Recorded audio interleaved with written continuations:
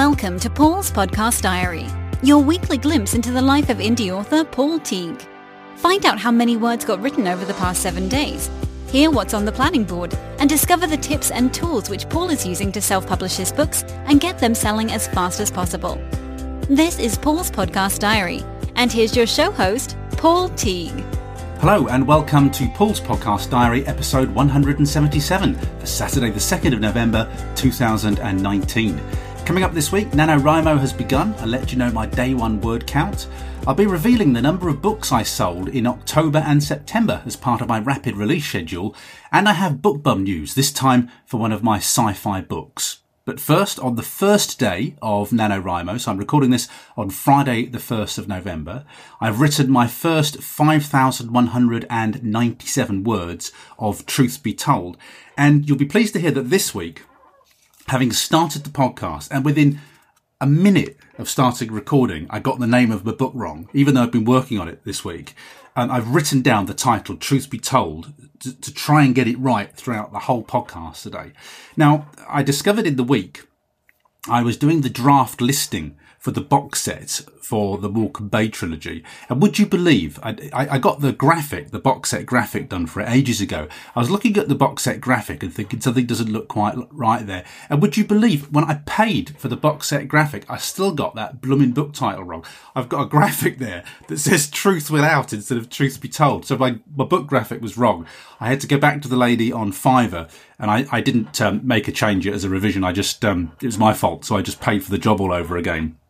And I now have the correct version of the box set, which has book 3 as Truth Be Told. So there's a punishment for me. Learn the titles of your books, Paul. Otherwise, you have to pay twice over on Fiverr.com. So, yeah, I've started NaNoWriMo. It's not really exciting me. I'm really just doing it for the sake of it. But I recorded my words in the website today. I'm more pleased to tell you that that's another 5,197 words done. If you remember, I told you that I shifted a writing day last week. It's quite nice having a weekend last week, to be honest with you. It did, in terms of refreshing me, it was really well timed. I had a very pleasant weekend doing miscellaneous jobs, which I always like to do. And so I was kind of fresh to it today. I wrote my 5,197 words. I've just finished that in the past hour. And so I'm a third of the way through that book already. We're already at well over 25,000 words. I looked at the word count. It's about, well, it says 28,000. It's at least 27 and a half, I would say, because that 28,000 includes my little notes for each chapter telling me what I'm going to be writing on that day. So this week, today's Friday, I was away yesterday, couldn't write yesterday on Thursday. We were having our jolly in Newcastle. A couple of things just to mention about that. If you ever get the chance to see Orchestral Manoeuvres in the Dark live, this is obviously if you like them. If you hate them, don't go and see them. But if you liked them and you like the music, they were blooming brilliant. I'd rate them as one of the best concerts I've ever seen. They were really, really, really good. It was an excellent performance. And we were ever so lucky because we were at the Sage in Gateshead in Newcastle, which is a lovely kind of performance centre. I've never been in there before. I've known of it and passed it many times, but never been in there. And we were just waiting before the show started. We got tickets and we were way at the back. And I just bought the cheap tickets so that we could go. And we were way at the back on the third floor of it. It was like, oh, that's miles off, isn't it? It's miles off. And then we'd gone in a little bit too early. We'd seen our seats at the top there. And so we decided to just go for a little wander around. And we were chatting outside the main door. And chap came up to us. He said, oh, I'm not a ticket tout. But he said, have you got tickets for tonight? He said, yes, we've got tickets. He said, where are they? And we told him that we were in the heavens. And he said, well, look, I got these tickets for free, some promotional competition. And the friends who are going to use them haven't come. And they're right at the front. Would you like to take them? So, you know, when you look at somebody and you think, is this a con? Is he about to, club me and take my wallet or something? I mean, he's a perfectly nice gentleman. But we said, all right, then. We looked at the tickets. There were proper tickets and everything. You could see they were official tickets. And so we took them. And it was perfect, actually, because I don't like to be right up the front because you crack your neck. But we were just a couple of rows from the front and we had brilliant positioning in the end. So it was just excellent concert. Honestly, absolutely excellent. I mean, I would actually say they've improved with age. I remember them obviously in the 80s when they were young and probably, anxious and quite artsy. Nowadays, they're just a couple of 60-year-old blokes, 60 Andy McCluskey is, leaping around the stage like that, doing really well. And I think they're just having fun. I think they probably appreciate it this time round, more now they're older. And they're a lot more relaxed with it, having an awful lot of fun. So yeah, if you get the chance to see them, go and see them. Obviously, so long as you like the music. So we also went to see Terminator at the cinema in Newcastle as well. Love the Terminator films. I mean, it was just more of the same, really.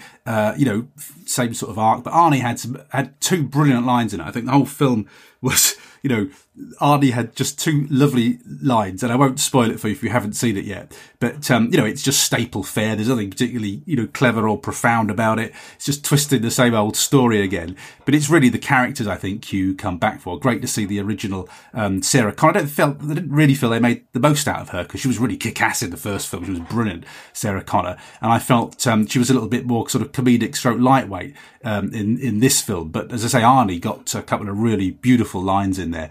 So see if you can spot them if you do go and see the Terminator film, if you do like that franchise.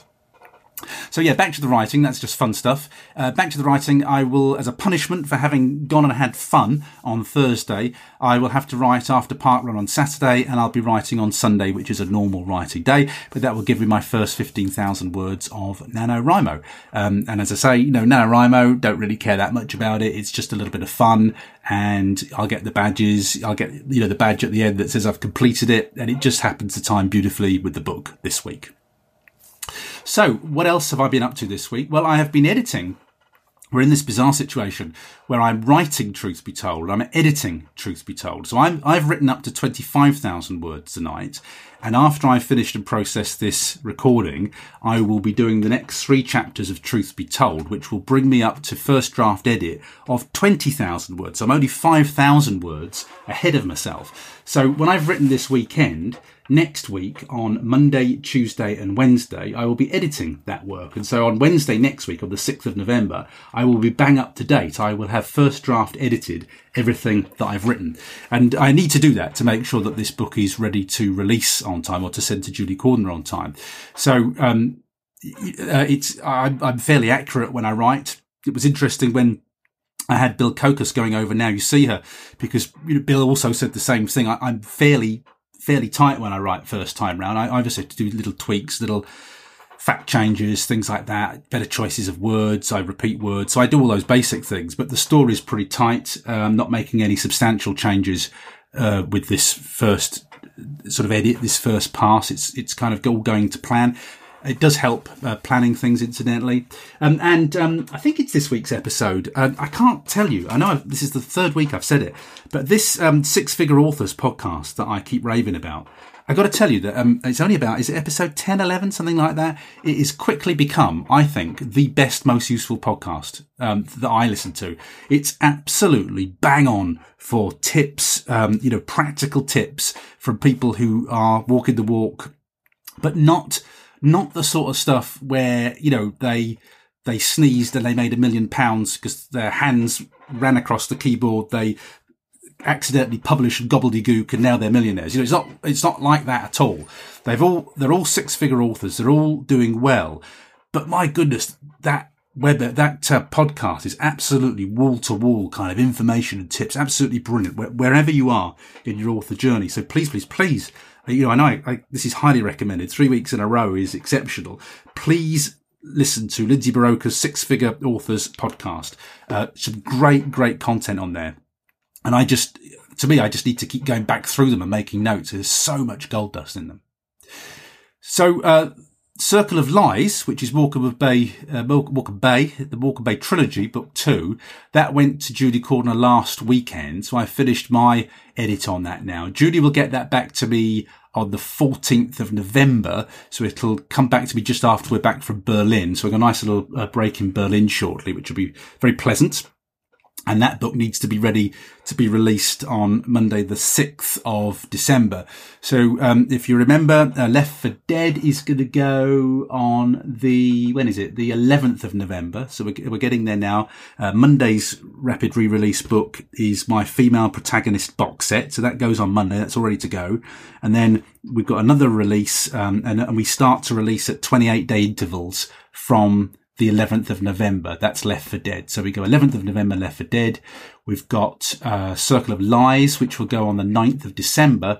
And then we've got Truth Be Told, which will get released on the 6th of January. And then 4 weeks after that, I will release the box set. And after that, it's a big question mark. Do I re-release the Don't Tell Meg trilogy? What happens next? Not quite sure. All to be confirmed. So that's life as far as editing and writing are concerned. Just carrying on really, as per ever. So, rapid release updates then. So, I wasn't writing last weekend. As I've already said, that was gratuitous because I wanted to make sure that I got 50,000 words done during NaNoWriMo. That freed up a little bit of time, and that was very useful time because it allowed me just to go through my plan for Truth Be Told and just to sharpen it up a little. And in actual fact, the present day timeline was shipshape. It was all done. All I needed to do was to tidy up the retrospectives. So I've split the book into two parts. So we go back to 1984, which is the year that the events of Left 4 Dead take place. So you see what's going on against the backdrop of the first book. And then we scoot forward to 2006, I think it is off the top of my head. And we just see some other things that are going on. And then, of course, we're also in the present day. So it just brings all the storylines together. And it's going fine now. But it was very useful last weekend because I did just need to sort those, 1984 and 2006 storylines. I've really done the barest bones of them. And when I work back through them, that's really solid plot sequence now. In that the people who get killed in book 2, you never really get to know them. You don't know anything about them, their motivations. You don't know whether they're good or they're bad. And pretty well over 1984 and 2006, you get to hear their stories to work out what kind of men they were and to find out why they ended up dead in Circle of Lies in book 2. You also find out how that all feeds into book 1, how the whole thing's connected and why it involves my protagonists. And as the facts come together across the years, we then build to the crescendo of book 3 when everything will resolve and all those timelines will neatly stitch together. That's the theory, at least. So next week's, as I've said, the box set on Monday is the female protagonist box set. So that box set is made up of the book that was released on Monday, which is Friends Who Lie. It's also got, what are the books called? The two other ones with female protagonists in. One is 2 Years After, and the other one is No More Lies. That's right. So that's the box set. And so that'll just go out. I haven't actually scheduled any promos on it at the moment. I'm just waiting to see from Adam Nichols what my income from Now You See Her is, for October. And then I can, just check my advertising budget and make sure that I'm, staying in profit all the way through this. Incidentally, I am going to give you some numbers today. I'm going to let you know how many books I've actually sold over the past 2 months, which I think will be quite useful information for you.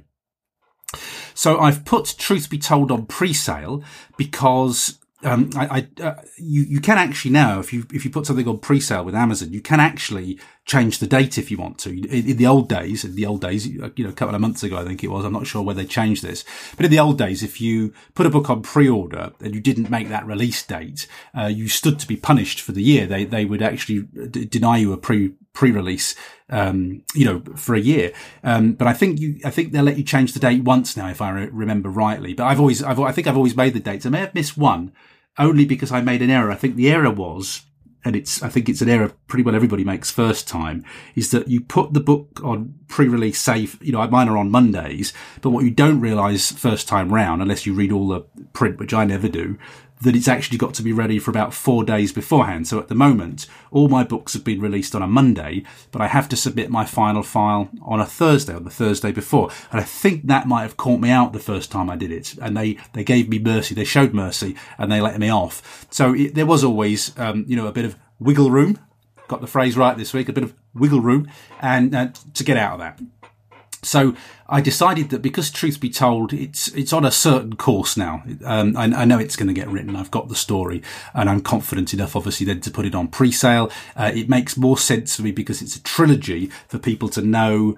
You don't want to buy part 1 of a trilogy if parts 2 and 3 aren't ready. It doesn't make any sense. It's frustrating as a reader. So it made sense to me to put all the books at the minute they're available, the minute I'm sure I'm going to hit that deadline, to put them on pre-sale. And I know that with Truth Be Told now, so I put it on pre-sale. And let me just have a look at my reports. I should have had a look at this before we chatted. Yeah, you see, so I'm making sales now. At the moment, we've got 37 pre-sales on Left 4 Dead, 13 pre-sales on Circle of Lies, and we've got our first pre-sale in on Truth Be Told. So it makes every sense when you've got a series like that, even though Truth Be Told isn't getting released until January, makes every sense in the world to have that available on pre-sale. With that book now on pre-sale, it means that I've got all the links that I need to promote those books. So what I also did at the weekend, and I say I was really quite grateful for that non-writing day because I really made it work for me.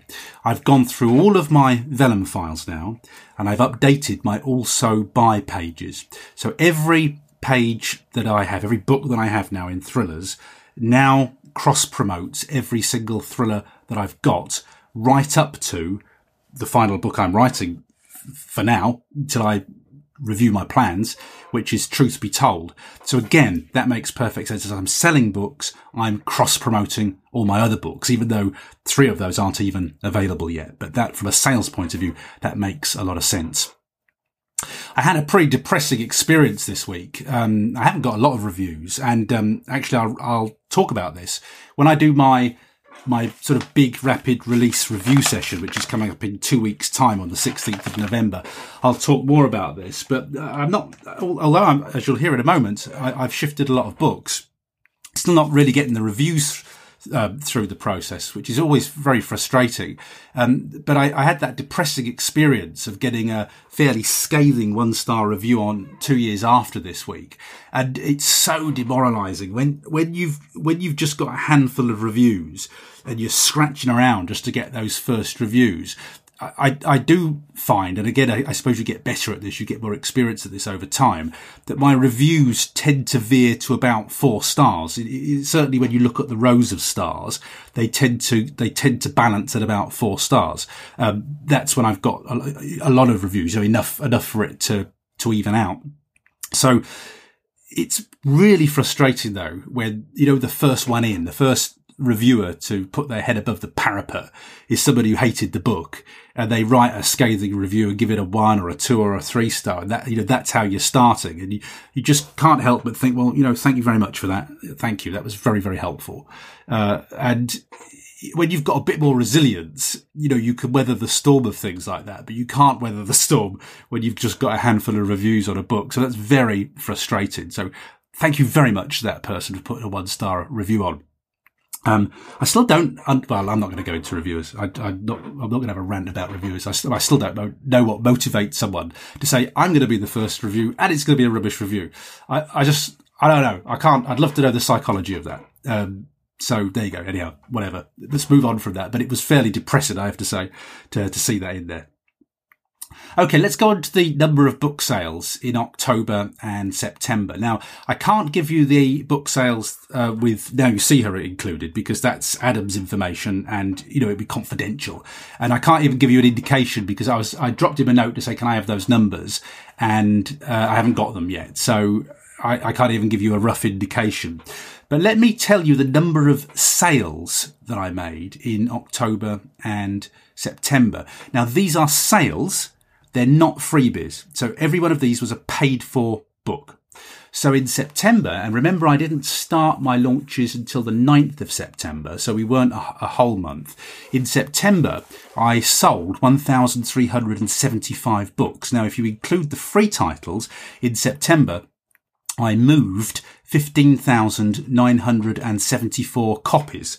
So obviously that was the BookBub month. So 13,500, something like that, whatever that goes to. What is it? 14, about 14,500, something like that. 14,500 freebies, 1,375 sales. So those are books that I took money on, usually 99 pence or cents, but not exclusively.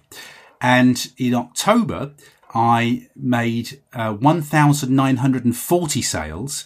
So those are, books that I took money on, income, mostly 99 pence or cents, but not exclusively. There are other prices in there as well. And this is just thrillers, by the way. And also 2,000 with the frees involved, so much fewer free books, because I'm not really giving any free books away. I'm trying to think where those free books came from. Where would they have come from? Because I don't have any free promos at the moment. There must have been some overlap That must be some overlap from the BookBub promo, because I haven't got anything free at the moment. I don't think I've got anything free. I'm sure I haven't. So that's 2,204, including free books. So I don't know how many Now You See Hers you would add to that. I can't give you the numbers at all, because I didn't ask Adam for the sheer sales numbers. I just asked for the income last month. But I think you can fairly confidently say that in October that will be, should be fairly comfortably over 2,000 sales. So, that for me, as you know, I've always done a lot of free. I know how to move books free. So the 14,500 from a BookBub doesn't, hugely excite me. But the sales are, the good numbers. And the sales are still coming in steady on books 2 and 3 of the Don't Tell Meg trilogy. So when I look at my bestsellers are usually the last 2 weeks' newest book releases in rapid release. And they've been constantly the books in the Don't Tell Meg trilogy. So I am selling a range of books there. And also, this number felt fairly low to me. My page reads over September and October, my page reads are 381,366 pages. That feels fairly low to me. I seem to recall the first time I did a BookBub, I had something like over 500,000 page reads over a month, for that first BookBub. So that feels quite low to me on page reads. But I just thought that might give you an indication of the sorts of numbers of books that I'm shifting. Now, remember, those are largely 99 pence or cents books, which is why I've said to you, the income's all right this month, but it's not brilliant. But what I did decide to do, having told you that, was to think, okay, so I know the income's lower than I'd like it because the books are all 99 pence because we're playing the algorithm game. We're trying to shift units. We're not shifting them free. We want to shift them paid, but we're shifting them paid at the lowest amount I can price them at. So I did think, well, okay, let's have a look at how many units we're selling there. Now I can tell you, I wouldn't normally be selling as many units as that. So I don't know whether that's good, bad or indifferent, but for me, it looks okay. But back to the rapid release. That's just normal. That's just nothing exceptional going on there. That's not, Amazon's algorithms aren't working on overdrive. That's just chug, chug, chug, chug as far as I'm concerned. So still, what week are we in now? It is week 8. This is week 8. No change. Chug, chug, chug. That's all. No change, for the re-release. So who knows? Anyhow, I'll be doing a summary for you on rapid release in 2 weeks' time, and I'll bring everything together here. Okay, let's move on to general news. There is quite a lot of general news this week, and exceptionally this week, I've got a lot of web links I want to share with you, which are either important or extremely informative and interesting. But we'll start with the sci-fi trilogy books. The sci-fi trilogy books aren't released yet, but they're coming, and we'll talk about why the delays there later when we release them and I talk to John and James about them, or I talk to John about them, because we'll do an interview when we release them. And we'll go into the detail there.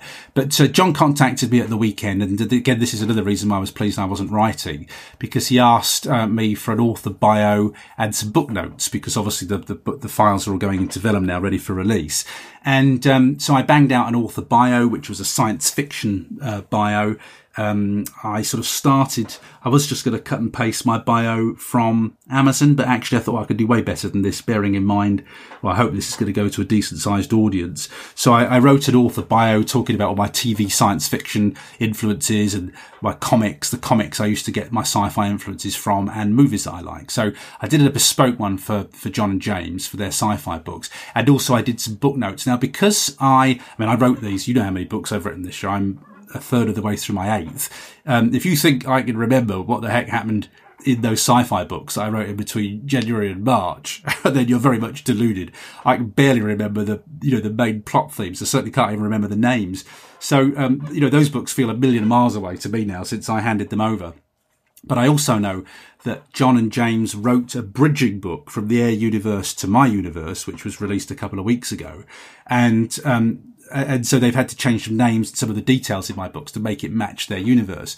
So I said to to John when he asked for the book notes, look, I'll send you some generic book notes for this and, say what the influences are and, just a couple of general bits of information about them. But I can't write detailed book notes because I'm going to need to read my own books again before I sort of write any more in that series, or before I write detailed author notes, because names might have changed, details might have changed. I think even the name of the spaceship might have changed. So, I can't write those at the moment. But anyhow, I knocked those out on Sunday. They've gone off. They'll be in the Vellum files, and we could all get on with our lives. But I can't give you a release date just yet, and we will let you know what's been going on with that when they're released. I'll give you a kind of full update with what's going on with those books.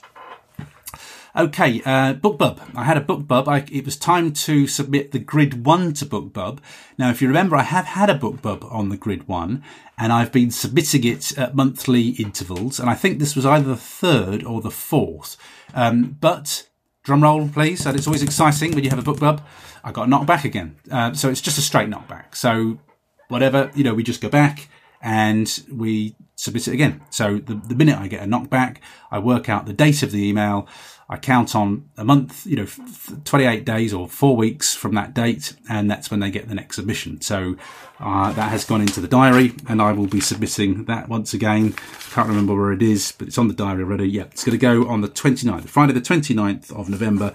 I will be submitting that for another BookBub. We just keep going and going and going until they say yes, or until we get fed up. Okay, let's move on to some of these web links then. And it's just been a funny old week, really. I just keep spotting stuff that's been really useful, and I want to share it with you because I'm sure it will be useful to you as well. And although I'm just going to give you a rough overview of what these things are about, I will put the direct web links on the show notes for this week. So if you head for episode 177 on the show notes, you'll find all the direct web links to what I'm talking about here. And, it'll just help you find them straight away and just get straight to the heart of the matter. So the first web link is about author income. This is brilliant. Now, where did I hear this? I heard this on Sell My Book Show as well this week. And I would basically recommend you read the article. That's my recommendation. But the article was from Written Word Media. And off the top of my head, they're the people who do bargain books in Freebooksy. They also have a blog, which is very good. And the article was called How to Make a Living from Your Writing. And in very simple terms, this is a proper sort of survey of authors and it's a reasonable sample size as well. So it's not like, I asked 3 of my mates and here's the survey results. It's a proper survey of authors making different ranges of income. And they've asked all sorts of questions to find out effectively what's the path to success. What do successful authors do? What are the things that they have in common? There are all sorts of things there that you would expect, but it tells you how much successful authors pay for an edit, how much they pay for a book cover, how many books they typically have to reach certain income amounts. It's absolutely fascinating. And it's a really good benchmark if you want. If you want to know, how you're doing and, why aren't I a millionaire from my one book? It'll just help you to benchmark and set your expectations in terms of what you need to be spending, what you need to be doing if you want to be a successful writer. It's absolutely fascinating read. So that's author income, how to make a living from your writing. I'll put the link to that on this week's show notes. Now, I was listening to Dan Wilcox's podcast the other week, and who was he talking to? I can't remember who his guest was, but his guest, it's Rachel Herron, I think, and they were talking about an episode on The Writer's Well, which is another podcast I enjoy as well. And they were talking about an episode 144 of the Writer's Well podcast, when they were discussing, is it worth it? And when I heard that title, I thought, well, I've got to listen to that one. So sorry, Dan, I switched off halfway through the podcast, went straight to that episode because I hadn't listened to it yet. It was in my queue, and thought, right, I need to listen to that. And it was basically, is it worth it? And you got to listen to this. If you're sort of bootstrapping your business, if you're doing what I've done, which is, I've said to you before, frankly, if I just worked 5 days a week, I'd be a lot richer. And, and forgot any aspirations to be an author. It'd be a lot easier for me to just go back to work 5 days a week and forget writing. My life would have been a lot simpler. But I stayed at the BBC, it would have been a lot simpler. But would I have enjoyed it as much? No, I wouldn't. And, my point always is that it feeds the soul. What we do feeds the soul. It might make life a little bit scary sometimes. I can remember I used to have panic attacks when I left the BBC and came off salary for the first time. I had panic attacks, but now 10 years on, I'm just a lot more confident of being able to make money if I need to. I have all sorts of things on that I can ramp up or ramp down. I know how to make money now. I know how to make money out of thin air, so to speak. And you get more confidence of that. But I was terrified when I left my job the first time, absolutely petrified. I used to have, wake up and have hot sweats. But I've been doing this for 10 years now. And I just think you get more confidence in your ability to bring money in. That's kind of how I feel about it. But and this is what Rachel and Jay Thorne were talking about. They were saying exactly the same thing. Frankly, if I went back to my day job, life would be a lot simpler. I'd have a lot of my money. I'd have all that security. And I tell you something that if you live in the UK, we've got to be so grateful for our National Health Service. When I hear the guys from the self-publishing podcast or whatever it's called these days, Sterling and Stone, Johnny, Dave, and Sean, when I hear them talking, and to hear Jay Thorne and Rachel speaking, of course, they have to pay for health insurance, and the figures, the numbers that they quote for that are phenomenal. If you live in the UK and you get this as part of the National Health Service, the numbers are eye-watering. And I'm amazed that anybody ever dare leave a job because, of course, they get this. They were saying that if they went to work, I think it was Starbucks was the example. If you go to work for Starbucks, I think you get your health insurance. Now, I'm not an expert in the States, but I think that's what they were saying. But, the effect of what I'm saying is right, is that you could work in a fairly basic job and get your health care taken care of in the States. And that's worth a fortune. But the numbers that Rachel was saying for her healthcare, she was talking about $1,500 a month. Now, that is a scary prospect to give up not only a salary, but to give up, your healthcare and to have to find the money to pay for that. That's genuinely scary. So we don't know how lucky we have it in the UK. Again, if you're listening in the US or elsewhere in the world where you don't have a National Health Service, we pay for this. It's part of our cover. And we moan. We used to get things like eye tests for free, though you could usually get an eye test for free still. They usually give you vouchers for it because they know that if you have an eye test, you're going to buy the glasses with them, and that's where they make the profit. So although in theory you're supposed to pay for an eye test, most of us get them for free through vouchers. And dentists. So I've had to go private with a dentist, but just to give you an example, I think I pay £60 a month for our dental care, and that's me, my wife, and two of my kids. One of my kids is still covered by the National Health Service, all free still. So I pay, just to give you an idea, what's that, £600 a year, compared to $1,500 a month. And we moan about that. I could still get an NHS dentist, though where I live, it's actually very hard. The reason we ended up going with a private one was not sort of through choice. I'm actually sort of passionate about the NHS, but there were actually no NHS dentists available where I live at the time, which is why we all had to go on these private systems. And actually, soon after we got it, and I was, mumbling and groaning about having to pay for it. Yeah, I think if you're with the NHS now, by the time, I think you have to pay for checkups. I haven't been on NHS for quite a long time now because of this, but I think you have to pay virtually for everything anyway. Now, when we were in Spain one year, I think we were at the airport flying out, and a bit came off one of my wife's teeth. What I mean is, one of the teeth of my wife. It sounds like I've got multiple wives. How do I express that?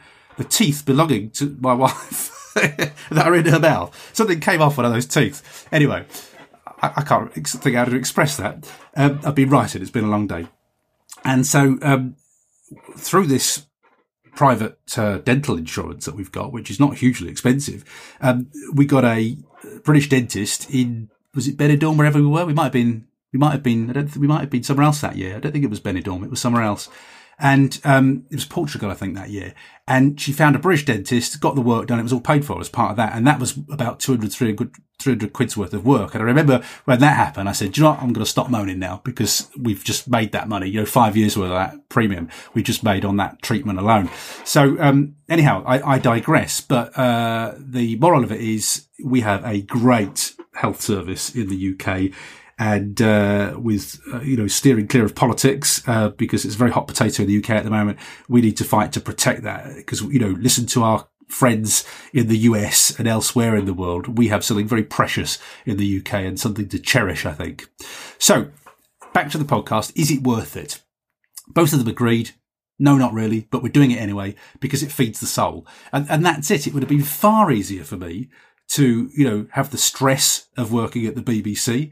And I look at my colleagues now, and they all look older than I do, from the stress probably, because when you're a certain age, frankly, you can do without it, I think. And I certainly felt ready to be done with it, in my years of management. And I've never looked back. It's interesting, isn't it? A career at the BBC, it was a fantastic career, but I've never looked back and thought, oh, I wish I was back at the BBC again. I just never have. However tough times have got, and they have been a bit hairy sometimes. I've never thought, let's go back. I never thought that. I always thought, let's go forward.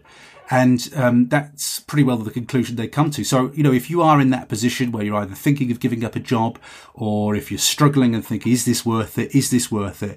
I think that we're all seeking a prize, and there is nothing quite like it on earth. And it's a prize that you will never experience being employed by somebody else. It's a joy.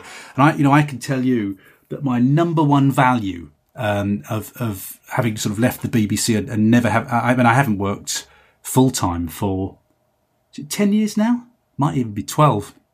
I haven't worked full time for years, and I've got to tell you, that made the world of difference to my life. Even working part time, even when I went down to 4 days a week, that one day makes a huge difference to your life. And working for yourself, as I say, nourishes the soul in the way that a job never did. It is scary, but is it worth it? My answer is a resounding yes. And in spite of everything, all because there are many negatives and there are many tough times, both Jay Thorne and Rachel said, well, plot spoiler, yes, it is. And we wouldn't do anything else. So it's well worth a listen, that episode. Very strong episode, I thought. Also, Amazon has clarified, I think that's the right word to use, they've clarified their affiliate policy. And it's basically talking about, all the rules in the States and all the things we have to abide by. And it is clarifying their policy. So I've put the Amazon affiliate policy update on the show notes. And then, because that's a bit more technical, I was really grateful then to get an explainer from Genius Link. And they've done an overview article explaining what that Amazon article means. And it's just talking through what your obligations are as an Amazon affiliate. So a lot of us know that if when you use Amazon affiliate links, there are very strict rules about whether you put them in emails, whether you put them on third-party sites, but you can put them on your own website. And I haven't read this policy in detail yet, but this is what this policy update refers to. And in theory, you can get into trouble if you're using your affiliate links incorrectly. So you need to know about this. Don't make a mess, because you don't want to get into trouble with Amazon, not if you're making all your book sales through Amazon. So, again, I haven't had time to read them in detail yet. But this is why I've clocked those links, and I will share those links with you on the show notes for episode 177. Again, I recommend that you read it. It's really good stuff. And I've put them on the show notes to save you from having to hunt for those. A very pivotal moment this week. And it's not really related to being an author, but I uninstalled Dreamweaver from my computer this week. Now, my computer is nearly full up, and we're getting in the zone where I might have to think about getting a new tower. It's a few years old, this computer now, but all the rest of the bits, the screens and everything are fine. But I might think about getting a new tower and donating that tower to one of my kids shortly. We're kind of in that zone. Because I just like loads of extra storage, and the storage has gone up since I bought that. And I'm constantly, when you're robbing Peter to pay Paul, I'm moving stuff off, I'm backing it in the cloud, I'm putting it onto hard drives, and I'm just thinking, might just be time to get a new computer. It's 4 or 5 years old now. It'll be faster, more nimble, more bells and whistles. So I'm kind of in that zone.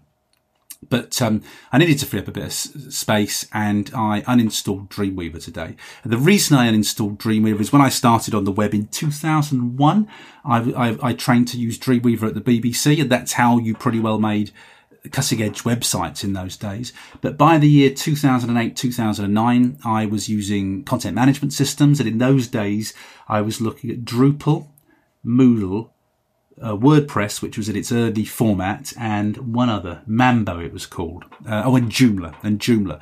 So there were 5 kind of options that you were looking at if you wanted a content management system. But by 2008, 2009, as far as I was concerned, it was WordPress, and WordPress has deserved that dominance ever since.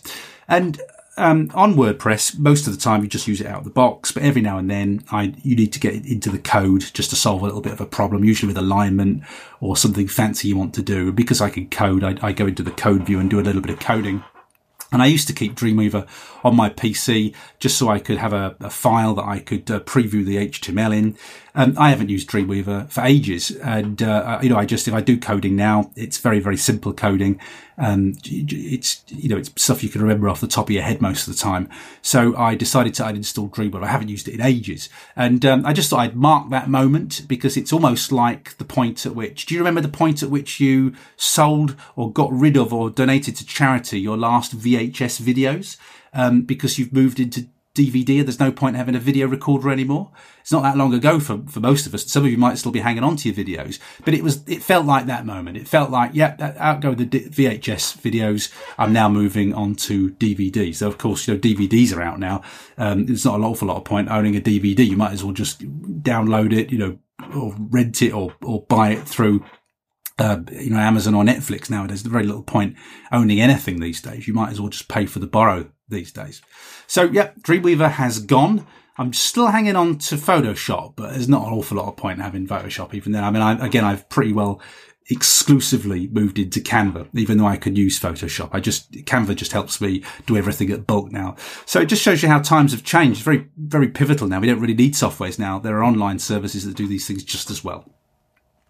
Got a very interesting Twitter message from Dan Sewell this week. And actually, Dan's going to feature twice because he also sent me an autumnal photo. But let me just go into this note first. Dan just dropped me a note to say, I wanted to say thanks for the Book Doggy recommendation. I tried it this week for a free book promo, and I haven't tried it for a free book promo. And Dan tried it on a short story collection, which is called In Tooth and Claw, which is in the horror genre. So Dan said that typically I get an average of 15 downloads per day on Amazon and 1 on Apple, largely driven by Story Origin co-promotions. The Book Doggy promotion ran on 29th of October and cost $18, so it's very low cost. Now, this is a great thing. I'm really, really pleased to hear this. The book got, wait for it, 409 downloads on the 29th. 409 and 59 on the 30th of October. That was for Amazon. Now on Apple, it received 13 downloads, and Dan says he hasn't got any further data from Publish Drive yet. So 481 downloads over the 2 days. That's up from an average of 15 to 16 downloads per day, or 30 downloads over the 2 days. So Dan says it works out at 3.8 cents per copy downloaded on the $18 ad spent. Please, you did the maths for me there, Dan. So the book also made number 1 in its UK Amazon store category and number 3 in the US. Now, again, you keep checking this, and it might have got to number 1 and you blink and you missed it because it happened so quickly. But that's the one that Dan spotted. It was number 3 in the US. So Dan says, I'm very pleased with the response to that ad, and it'll be very interesting to see what happens with a 99-cent book deal, to see how that affects the downloads. So that's great data, Dan. Thank you very much for sharing that, and very interesting to hear how well Book Doggy is doing. So I haven't used Book Doggy for free yet, but I'm sure I was going to. Now you've told me that. I mean, I would say that for $18, that number of downloads is fantastic. And again, if you're using all the good marketing tricks, so I told you right at the beginning of this podcast that I'd just gone through my front and back matter, and at the front and back of my book, I cross-promote every single other thriller or sci-fi book that I've written. So you've got to think of this as driving traffic. So what Dan did there very cheaply was drive traffic to a free book. Now, within that free book, obviously some people are just going to load it up and never read it. Obviously, enough people, got it to get you a chart position, so you can use that for advertising, for positioning. You can say it is a number 1 bestseller if you want to, because it is. That's what Amazon says. You'll get a screenshot that says it's a bestseller. That's how Amazon describes it. So you can claim that number 1 spot, that glory. You can use it for promo purposes. But also, and again, you kind of have to have more books to do this. It's driving traffic. So you need to use that opportunity to send people either to your website, to your mailing list, and to your other books, or do all 3 if you can. But don't just send them the book. Make sure you use the cross promo opportunities there as well. But that's a great result, Dan, and thank you very much for sharing that. And, I like Book Doggy. Now, I haven't been tracking my results. I can tell you that, you always get better results for free. You always get a shed load of downloads for free. Well, I say you'll always get a shed load. You've got to meet the prerequisites. It's got to be a book that people want to download. It's got to have a decent cover on it, a decent blurb. It has to meet all those basic prerequisites. But given that you've got those in place, as Dan has shown, you'll get a load of downloads. And, that's true with Free Booksy and all the other sites as well. It's harder when you start to charge. Even at 99 pence or cents, there's more friction there. But I'll be interested to hear how you get on when you do a 99 pence or cents promo, Dan. But thanks ever so much for sharing that data with us. That's really, really sort of quality data. So last week I was apologising for mangling names, and I'd had made my best shot at pronouncing Amelia Levillain's name. And I was delighted to hear, or to get a message from Amelia to say, yes, my last name is French. So it didn't look like it was French, but I wasn't sure. And I did get it right. So Amelia has reassured me by saying I had to practice the pronunciation of my new last name, and quite often there's a super long and awkward pause before I say it. So thank you. That really reassures me. When I'm having trouble, I like to remember it as Levillain. So I did get that French pronunciation right, and I'm delighted to hear that. I don't like mangling names. And I was explaining to Amelia that, would you believe, with a surname like Teague, all my life people have mangled that name. And to me, I mean, of course, you don't know what you don't know, do you? But to me, I look at Teague and I say, well, surely logically it's Teague like league. It looks like league. So it's Teague, presumably. But no, that's not the case. And people all my life, less so nowadays. I think that the world is more sort of, global now. I think we're more used to non-conventional names now. I think we're sort of better at them. We've had more exposure to them. But certainly when I was younger, I would constantly get Paul Tiagwe. I mean, what would possess you? It's like saying, we're in the football Liagwe. What would possess you to pronounce it in that way? But anyhow, believe it or not, constantly Tiagwe. That's how people say the name. Now, interestingly, I believe it's an Irish name, and the Irish, I think you'll find, pronounce it as Taig. So I think that is correct. So Teague is probably incorrect. Taig is the Irish, which I think is correct. I'm no expert on all of this stuff. But Teague is how we say it. And Tiagwe, frankly, is bizarre. I don't know what would make somebody say, Teague or Tiagwe. I'm going for Tiagwe, because no word on earth that has EAGUE is pronounced like that, is it? Not that I'm aware of. So you have my greatest sympathies if I mangle your name. My intention always is to try and get it right. And I do think we're getting better at it. As we get exposed to more global names, we get better at it. But, sometimes living in the West, it can be quite sort of hard when we don't do a good job of pronouncing surnames with which we're not familiar. So anyhow, I got one right. So I'm very happy with that. So, thank you very much for your tweets this week. So back to Dan Sewell, who sent a picture of his dogs, a dog and cat actually, a picture of a dog crashed out, and a cat actually, they both crashed out on the sofa. And Dan just tweeted me to say, just put in for my first book doggy promo for my first free book on Amazon. Looking forward to the next podcast episode. No fun travel this week, just around Northern Ireland, but I've got a cute animal photo instead. This is Jessie the dog and Cassie the cat, who are genuinely the best of friends, and that really is, quite a very sociable photograph. My sister has, a new dog, a recent dog, and the cat had been there beforehand. It's very, very funny. Actually, I think for the first time, she posted a photo on social media the other day of the cat and the dog in the same room. But talk about a wary cat when the dog came in. My sister says very, very funny watching the cat take roots around the dog, but they seem to be happier with each other now. And looking at Jessie and Cassie, you can see that's already a friendly relationship in that photograph. Also got a tweet. Oh, this is from Japan, and it's a very nice view. And I hope I'm not going to get the name incorrect again. It looks French to me. This is a tweet from Essie Bouvier, I think that is. And SE, I'm not sure what the SE stands for, but she says, Paul, listening to the new episode while doing my Sunday night ironing. I'm planning on going to the SPF Live event, as well as the London Book Fair, if work allows it. Also looking forward to meeting you there. I'm in Japan. Here's a view from my balcony. This is a lovely kind of, cityscape view from the balcony. And it's Japan, which makes it even more exciting. But I tell you what did make me laugh about this is that, here I am saying, oh, it's Japan and it's exciting. And look at that, it's a foreign country. But the gritty reality is you still got to do your ironing on a Sunday night. Wherever you are in the world, the ironing still has to be done. So thank you very much for tweeting me. I look very much forward to meeting you at SPF Live. Tim's been in the woods again, listening to my show in the forest, and that's what we like, Tim. A lovely picture there of, a lovely view from woodland. Incidentally, on my Twitter feed at Paul Teague UK, I've been posting some pictures this week, and I posted my own autumnal shot. We were in Newcastle, was it Wednesday evening, and all day yesterday on Thursday. Saw a beautiful church, beautiful autumn leaves, and that's my autumn picture, which I posted. I'll put that on the resources page as well. And then finally, Dan Sewell, who's been working overtime this week. Thanks very much, Dan. Dan has also sent me a picture, attached a picture of autumnal pictures with a horror vibe. Dan was teaching up in Derry in Northern Ireland at the University of Ulster, and he sent me the autumnal view from the seminar room over the foyle. It was beautiful.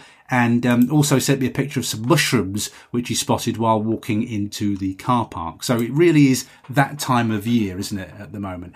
And we were in a museum in Newcastle, my wife and I, having a spot of lunch yesterday, and we were watching, can you tell we're ready for grandchildren? We were watching two toddlers playing with lovely sort of autumn leaves at their, I've forgotten what they're called, high chairs. Shows how long since my kids were tiny.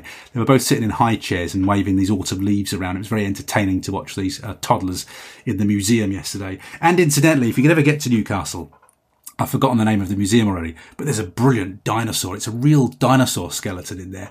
And I could have watched this thing and just looked at this thing for half an hour. I mean, I've been to the Natural History Museum in London, but this museum in Newcastle was fantastic, and that dinosaur skull was absolutely amazing. I also saw loads of plants that look like real plants that look like they come from Star Trek. It was fantastic. So we got a few photos of those as well, and I'm sure that would inspire some science fiction at one point or another. Okay, that is it for this week's diary. Thank you very much for listening. I think I managed to get the title of Truth Be Told right all the way through, so that has to be a first. Thanks for listening. I'll be back again next Saturday with more author news. Have a great week of writing. Speak to you soon. Bye-bye for now. Thanks for listening to Paul's Podcast Diary. Make sure you subscribe to the podcast feed to hear next week's update and find out how many words get produced over the next 7 days. Until then, we hope you have a great week of writing.